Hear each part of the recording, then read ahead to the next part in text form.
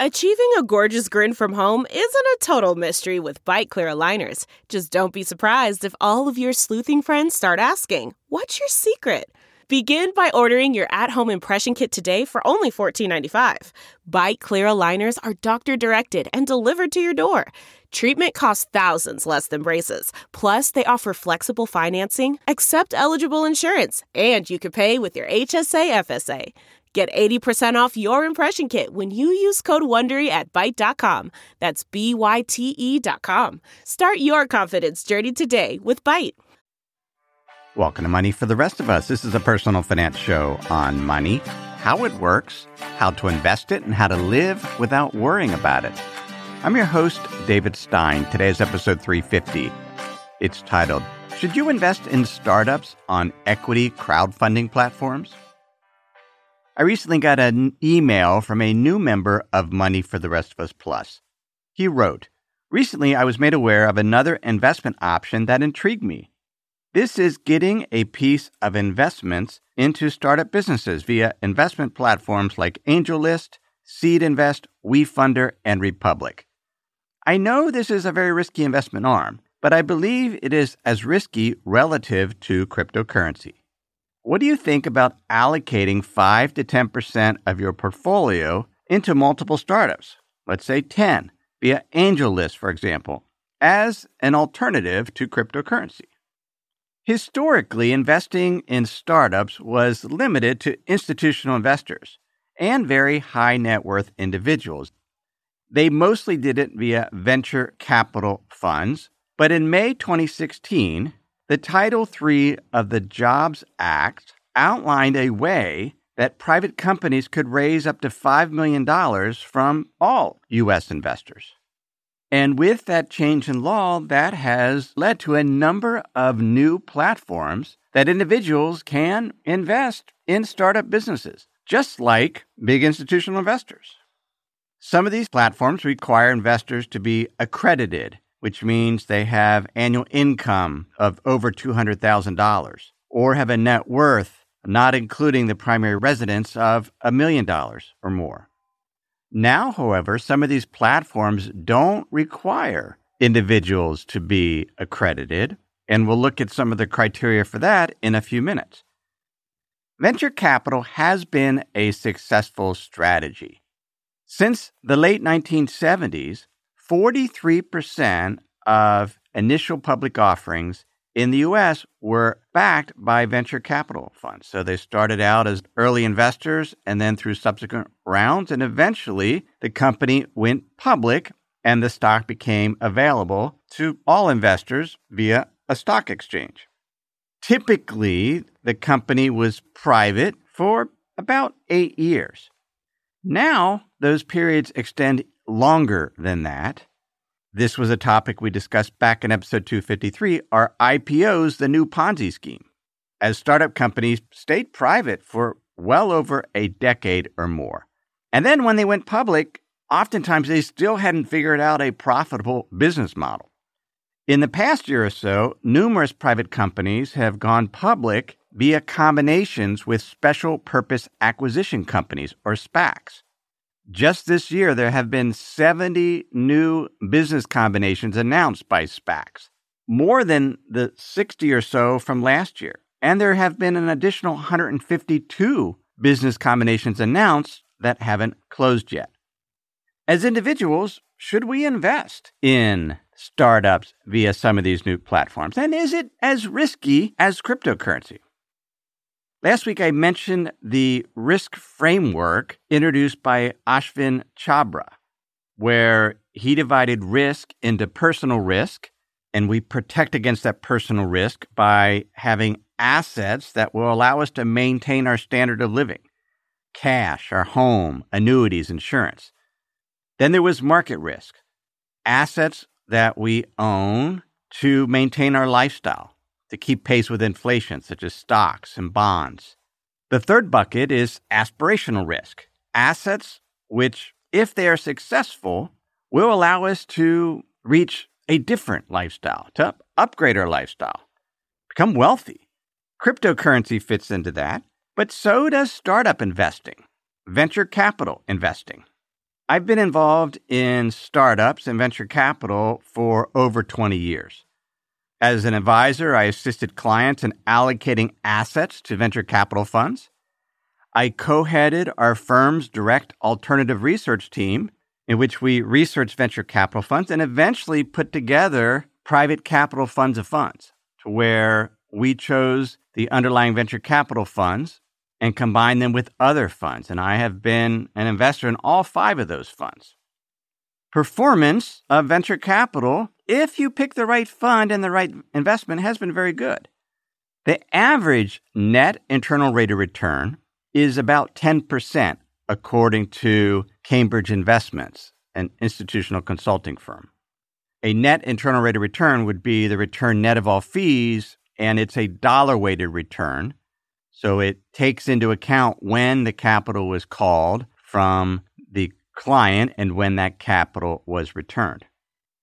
Top quartile venture capital firms had IRRs, or internal rate of returns, of over 20%.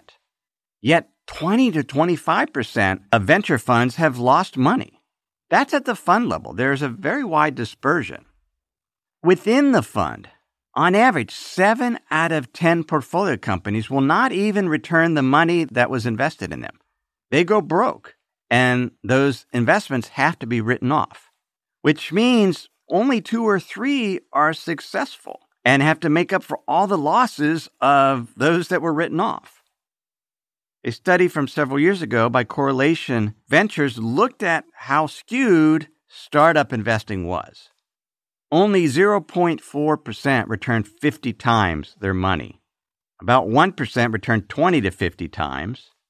They show 65% returned to 0 to 1 times, and about 25% returned 1 to 5 times. So most don't earn very much money, and you really require those huge successes to carry the day. This is very much a power law distribution, where a few of the investments earn the bulk of the returns. That particular study was based on 22,000 different companies. One of the funds that I looked at on these newer platforms was the AngelList Access Fund. And in their documents, they say that investors should expect that only 5% or less of the companies in the fund will produce significant risk-adjusted returns. So a few successful investments will compensate for the losses of the great majority of the investments, which means the key is to have a lot of different investments. Not 10. It's going to have to be way more than 10.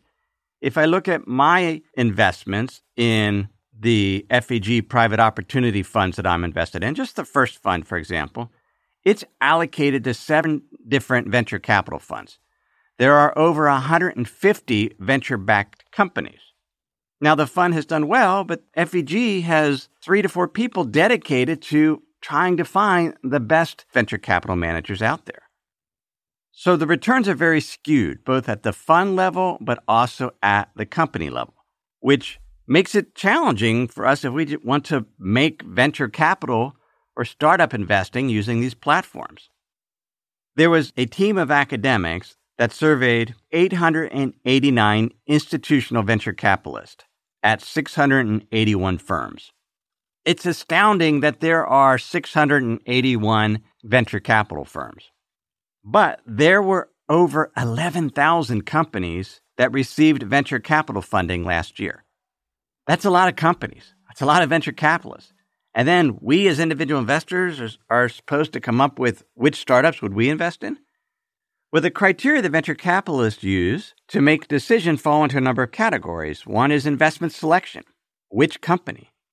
They're looking at the attractiveness of the market, the company's strategy, the technology, the product or service, the customer adoption. What's the competition like?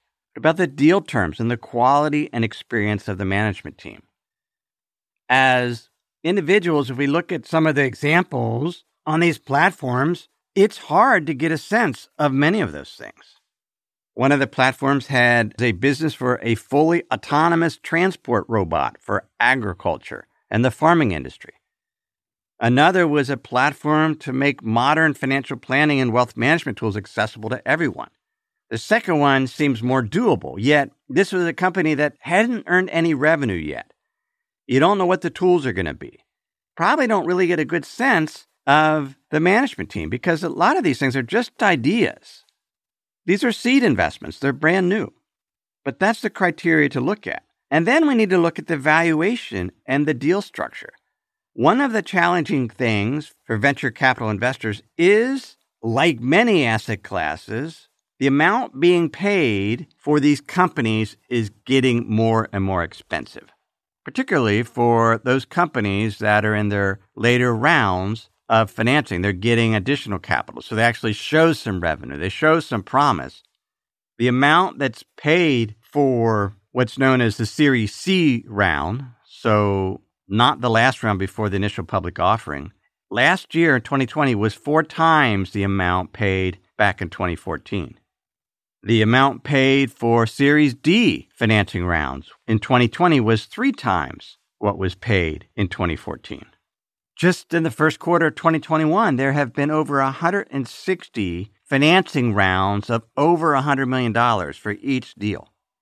The way that venture capital works compared to public markets is there's not just one single class of common stock. Venture capital-backed companies create a new class of equity about every 12 to 24 months, all with different terms. The average large venture capital-backed company has 8 different share classes. The founders have shares, employees might have a different share, venture capital funds have different shares, mutual funds, so it's very customized. And with different terms, most offer upside potential of if the company does well, if it goes public, but the different share classes will have different levels of downside protection. It could have a guarantee to get some amount of capital back if things don't work out as well. And in the subsequent series of rounds, the later rounds, the terms get more favorable for the investors that put money in those rounds. So as an investor in the startup, we'll certainly get diluted, but we also might not get as good of returns as those that invest later on in the cycle. I saw one study that I'll link to in the show notes where they looked at all the different rounds of funding for these larger venture capital-backed companies. And they pointed out how confusing it can be to figure out, well, what's the actual valuation because of all the different share classes and different terms.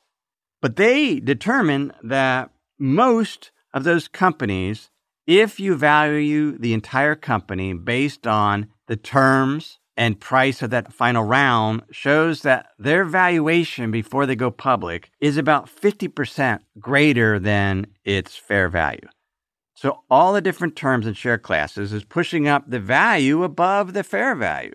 And it makes it hard as an individual investor to figure out, well, am I overpaying for this? And then on these platforms, there's also unique securities. For example, Republic has something called a CrowdSafe, which is a financial instrument where you don't actually have equity in the company. You have a security that potentially you'll get equity if certain things happen, like the company goes public or it gets bought out. And this is to facilitate allowing thousands of investors to participate in this. Before we continue, let me pause and share some words from this week's sponsors. We have a brand new sponsor to our show. It's Yahoo Finance. Yahoo's been around for decades. My first email outside of work was a Yahoo email address. But the financial side I've used on occasion primarily to get data for dividend histories for particular funds or ETFs. But I was pleasantly surprised to get back on Yahoo Finance to see how it's evolved over the years. Now it's really a financial dashboard where you can get an understanding of what's going on with the markets. There are relevant articles from Bloomberg, Reuters, the Associated Press, and the Yahoo Finance team. You can look at the economic events calendar and see which data series are being released that day and what the consensus is. You can see the pulse of the markets at any time by going to Yahoo Finance. In addition, you could see all of your investments in retirement accounts in one place. With Yahoo Finance, you get a consolidated view of multiple accounts. Yahoo Finance serves as a financial hub for your retirement accounts, but also comprehensive financial news and analysis. You need to check out Yahoo Finance, particularly if you haven't been there in a while. Check it out at yahoofinance.com. That's yahoofinance.com. If you've been using Mint to manage your finances, you know they shut down several months ago. Well, let me tell you about the budgeting solution, the financial tracking solution I've been using for the past number of months. It's Monarch Money. Monarch Money is the top-rated all-in-one personal finance app. It gives you a comprehensive view of all your accounts, investments, transactions, and more. You can create custom budgets like I've done. You can set goals, collaborate with your partner. And now you can get an extended 30-day free trial when you go to monarchmoney.com/David. What I like about Monarch is the ability to customize what I want to see. I have custom budget categories, and then I can go on to the dashboard and see where I'm above trend on some of my spending. I especially like that Monarch will never sell your data to third parties or show you ads. After trying Monarch myself, I understand why it's the top-rated personal finance app. And right now, get an extended 30-day free trial when you go to monarchmoney.com/David. That's monarchmoney.com/David for your extended 30-day free trial. In looking at the specific platforms, and I spent some time on OurCrowd, EquityZen, AngelList, Republic, Seed Invest, they're all different. And it's hard to say, because these are startup investing, which is the best. They all have different deals and different deal structures. Some you have to be accredited. Other deals you don't have to be. Many of the deals use what's known as Reg CF. For those type of deals, if you're accredited, there's no investment limits. But if you're non-accredited, you can invest up to $2,200 or 5% of the greater of your annual income or net worth if it's less than $107,000. If your income or net worth is equal to or greater than $107,000, then you can invest up to 10% of your annual income each year. If someone has a $100,000 net worth and their income is less than $100,000, they could invest 5% or $5,000 in these startups on the platform. Now, if the minimums is $100 for each company or $200, that works. But if they're $1,000, then you're not going to get hundreds of different startups. And the idea is to build out a portfolio of many, many startups, because it's so difficult to figure out which ones will be successful, and most will fail. I asked a venture capital acquaintance of mine, Paul Kodrowski. I've known him through Twitter for years. We occasionally have lunch, although it's been a number of years now. His firm is SK Ventures. They've been in business for just about 10 years. And prior to that, he was a tech analyst, has done many different things. He has a PhD. He knows venture capital very, very well. And I asked him, have you invested or participated in any way on these platforms, either investing in a company or raising capital on them? He said they've looked at many deals on the platform, but have never done one. That there have been some success stories, but they are vastly outnumbered by the failures. And the challenge, he points out, is there's little to learn to see if the success can be replicable. In other words, it's almost random to figure out which one's going to be successful on these platforms. He writes, they are mostly ways for people to entertain themselves, like sports betting, and for others to do a few investments in preparation for raising an actual fund. Which is interesting with AngelList. Their structure was a little different. As I signed up for some of the different platforms, they asked many more questions in terms of qualifications. And then once you get approved and show that you're an accredited investor, then you can't just invest in a startup directly. You actually have to be invited by one of their syndicates. So there's different firms and individuals listed as syndicates that are lead investors or sponsor different investments. You have to apply to become a part of it, but you could see how that particular structure would be a good way for someone interested in venture capital thinking about starting a fund to start participating as a syndicate sponsor and then get others to invest with them as you go about finding which startup company to invest. Most of the platforms are screening out companies. Seed Invest, for example, says less than 3% of the companies that apply to raise money in the platform are accepted. Republic says it's less than 5%. And that's important. You want at least some level of screening. Now, the other level is to invest in a fund. So our crowd has a fund structure where their team of professionals is reviewing 150 to 200 startups per month, meeting with 20 to 30 management teams. They're putting some of their own capital in, and you can invest with them in that fund. And because it's a fund, it has a similar fund structure where the fees between 1.5% to 2.5% per year, and then you pay out 20% of the profits to the management team. So having a fund structure is one way to do that. But most of those funds, you have to be accredited investors because they want to have high enough minimum. So our crowd, for example, the minimum investment's $50,000 for their funds. With something like Republic or Seed Invest, you can invest in individual smaller companies. Seed Invest is charging a 2% fee for each investment up to $300.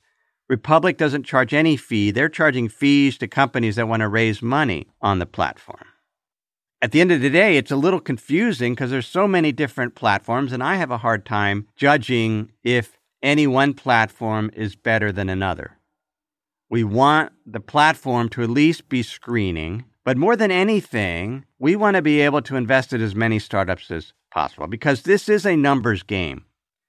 Abe Othman, he's head of data science at AngelList, published a paper where he found indexing venture capital made the most sense, especially for these seed stage companies, these early stage companies. He describes indexing as putting money into every credible deal. Instead of trying to figure out which one will be successful, invest in as many as possible. And the reason why that works, and they found in their 10-year investment window for their study that this indexing approach, putting money in every credible deal, beat 90 to 95% of the investors on their platform that were trying to pick deals. What Othman found out is in investing, let's say public market investing, if you just add more stocks to your portfolio, it doesn't increase the expected return. But in an environment where there's such a skewed distribution and a very small percentage return 10 to 50 times the amount of capital invested, by putting money in more deals, you're more likely to pick one of those huge winners. And so it needs to be not 10 companies, ideally hundreds of companies. I mentioned the one fund I am invested in has 150 startups, but I'm in 5 different funds. So in that case, it is hundreds of companies. And that's really what it takes to be successful, especially at our individual level in startup investing. As many deals as possible. But again, that takes time. Now, one of the good things is some of the platforms, such as Seed Invest, has an automated investment platform where you can put $200 in each deal, and they'll spread them out among all their different deals. That intuitively makes more sense to me, especially given most of these companies have no revenue. There's still ideas in the making, trying to flesh them out. There's so much uncertainty in terms of how it will work out just from a business standpoint, not to mention, will they be able to raise additional capital going forward? What will the exit strategy be? Will they get bought out? Will they go public? I think venture capital or startup investing is potentially riskier than cryptocurrency if we're focusing on the big cryptocurrencies such as Bitcoin and Ethereum, because they have already been around for a number of years. Yes, you could lose all your money in those, and that is a possibility, but I would suggest you're less likely to lose all your money in Bitcoin than you would picking some random startup company. Now, if your approach to cryptocurrency is to purchase every token or coin that comes out, then that's probably similar to venture capital. Some may work out, some may not, but the approach is similar in that you own a number of different coins, and that's the approach that I have taken with cryptocurrency. Most of my speculation is in Bitcoin, Ethereum, but then I have these smaller coins that I assume most will not work out. But it's not 100, a dozen or less. So in some ways, I should probably go buy more cryptocurrency.